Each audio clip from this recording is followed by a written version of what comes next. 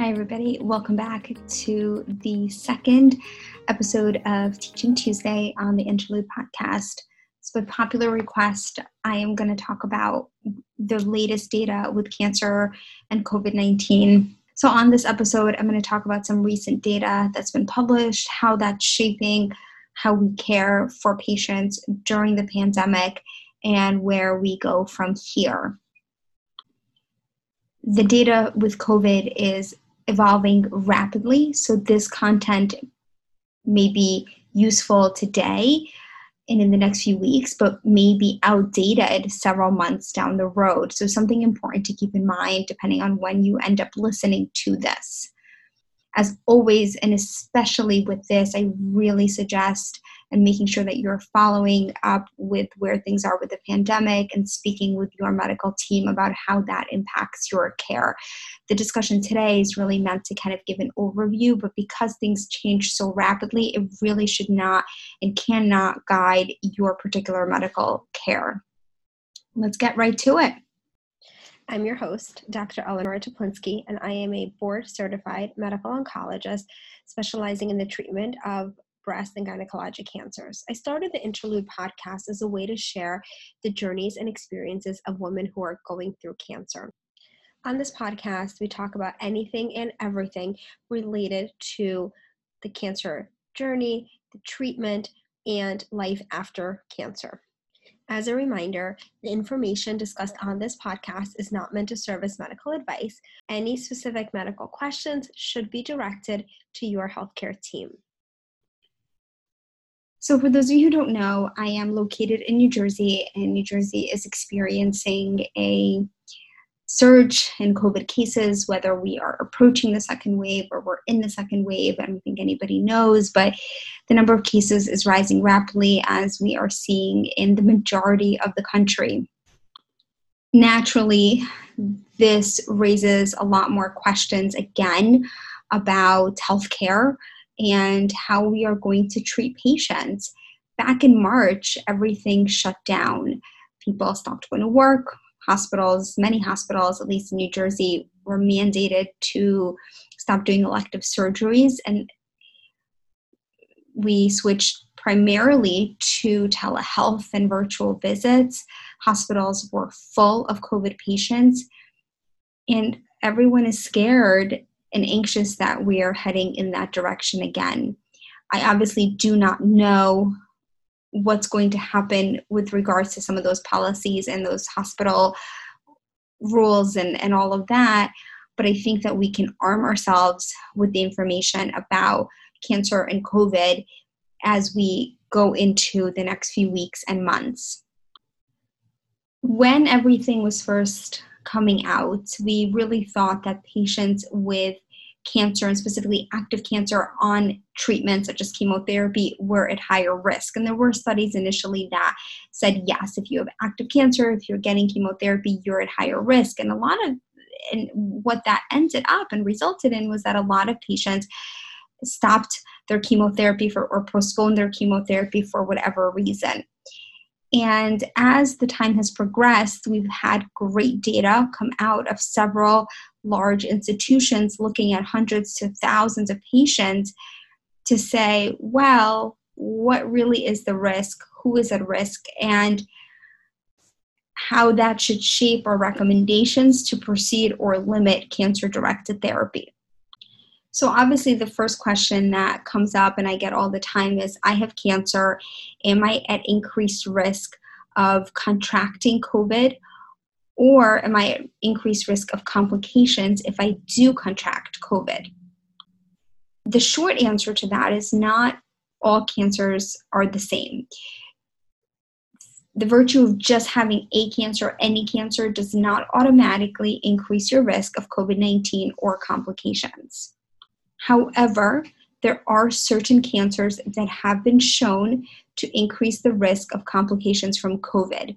And specifically, the two cancers that we have seen repeatedly in studies are hematologic malignancies, such as leukemia or lymphoma, and lung cancer. What we have seen emerge is that different cancer types have different susceptibilities to COVID side effects and risks of critical or severe illness from COVID. And that's where the lung cancer and the hematologic malignancies have emerged as being at much higher risk compared to other cancers. Chemotherapy on its own has not been shown to have worse outcomes from COVID and has not been shown to increase your risk for COVID in kind of as a whole, but then you have to also look at patients' underlying comorbidities. So people with lung disease who are older with lots of other medical issues may be at higher risk, but chemo kind of as a whole does not increase the risk when you're just looking at that one factor. Overall, a lot of the studies that have come out recently are kind of saying that same thing. There are a lot of caveats to that. So the first thing is that a lot of these studies were looking at patients at the height of the pandemic, kind of March, April, May, and a lot has evolved since then in terms of treatment and therapies for COVID. So it's hard to say, knowing what we know now about how to treat COVID, whether those numbers and statistics still hold true, or whether they are still there, but maybe to a lesser extent. So another caveat is that a lot of these studies are done in institutions that had a lot of COVID, that were in New York City or other places that had a lot of affected and sick patients. And as a result, they either had COVID response command centers, they had teams, they had this really full-on dedicated effort. And I don't necessarily know if those studies would apply to, let's say, smaller facilities or places that maybe didn't have as much COVID. Again, you know, when you have a study, you want to say, is it generalizable or applicable to everyone? And sometimes that may be hard to do that in this case. One of the studies particularly commented on that they didn't have race information on their participants. And so it makes it, again, hard to generalize that information to the population, because we do know that there are racial disparities with COVID that we have seen.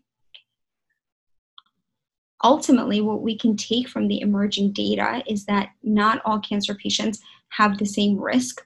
Not all cancer types have the same risk. And what we know so far is that patients with lung cancer and hematologic malignancies, leukemia, lymphoma, as well as others, are at higher risk of complications from COVID-19.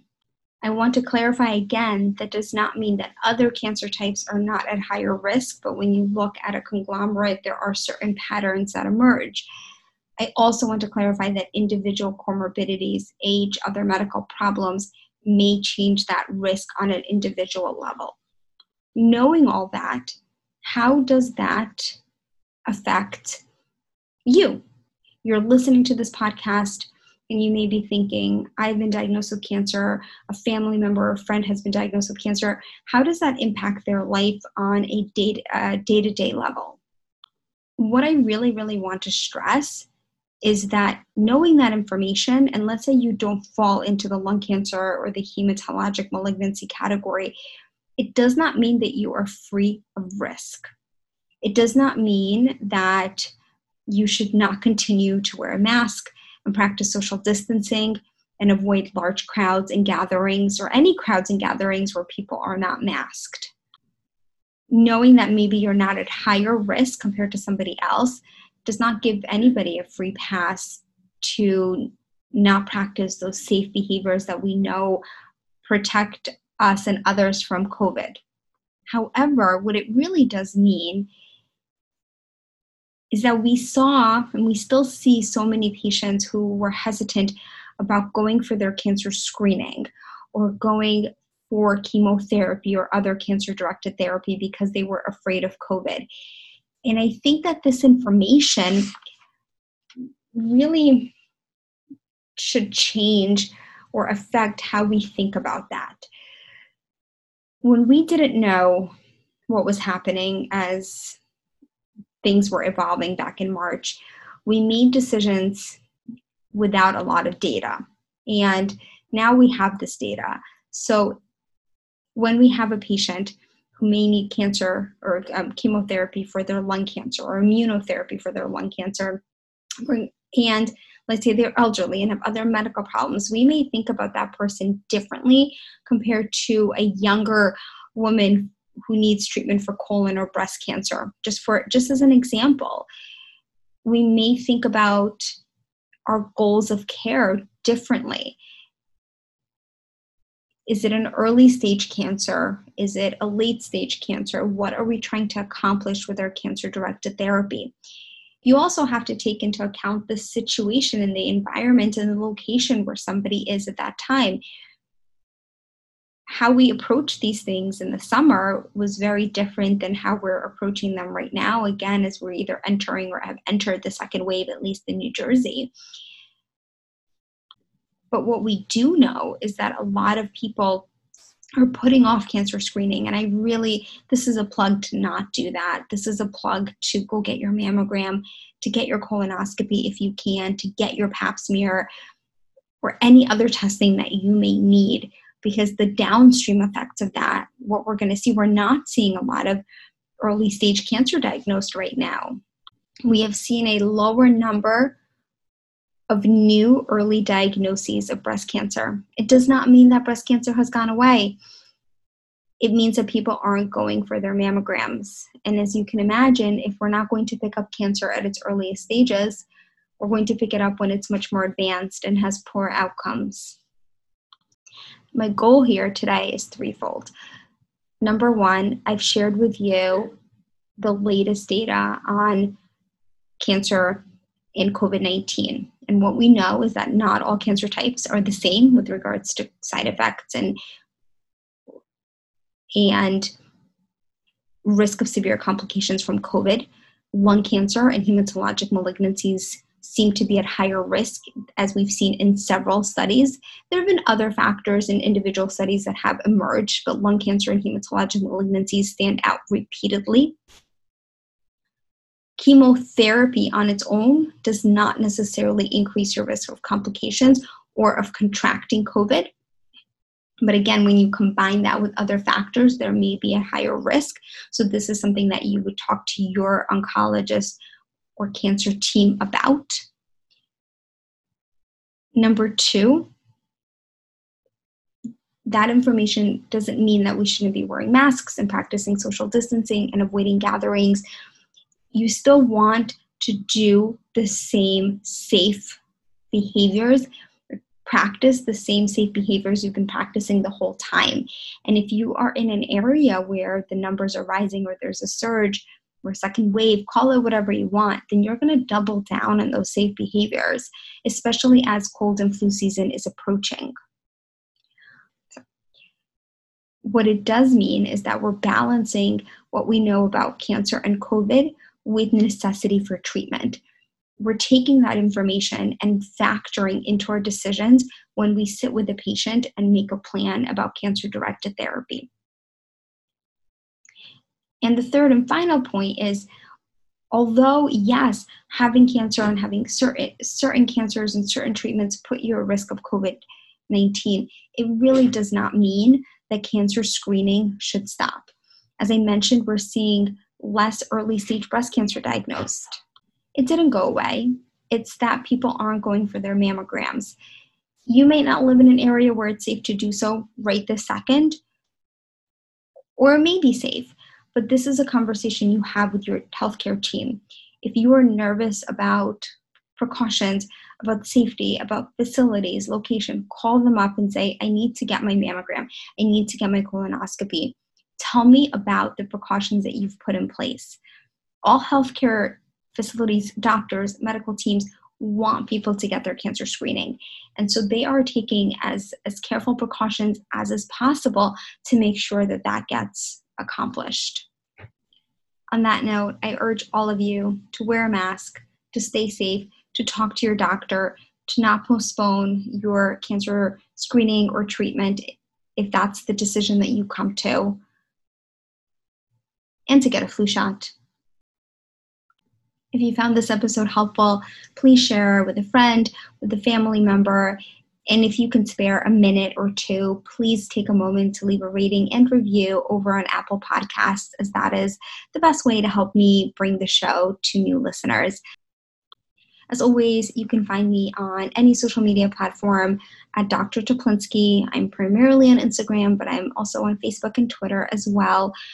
Reach out, tell me what you thought about this episode. If you have ideas or questions or things you want to see on further episodes or future episodes, I am always very interested and happy to hear them and to have that conversation. Have a great day, and I will see all of you soon.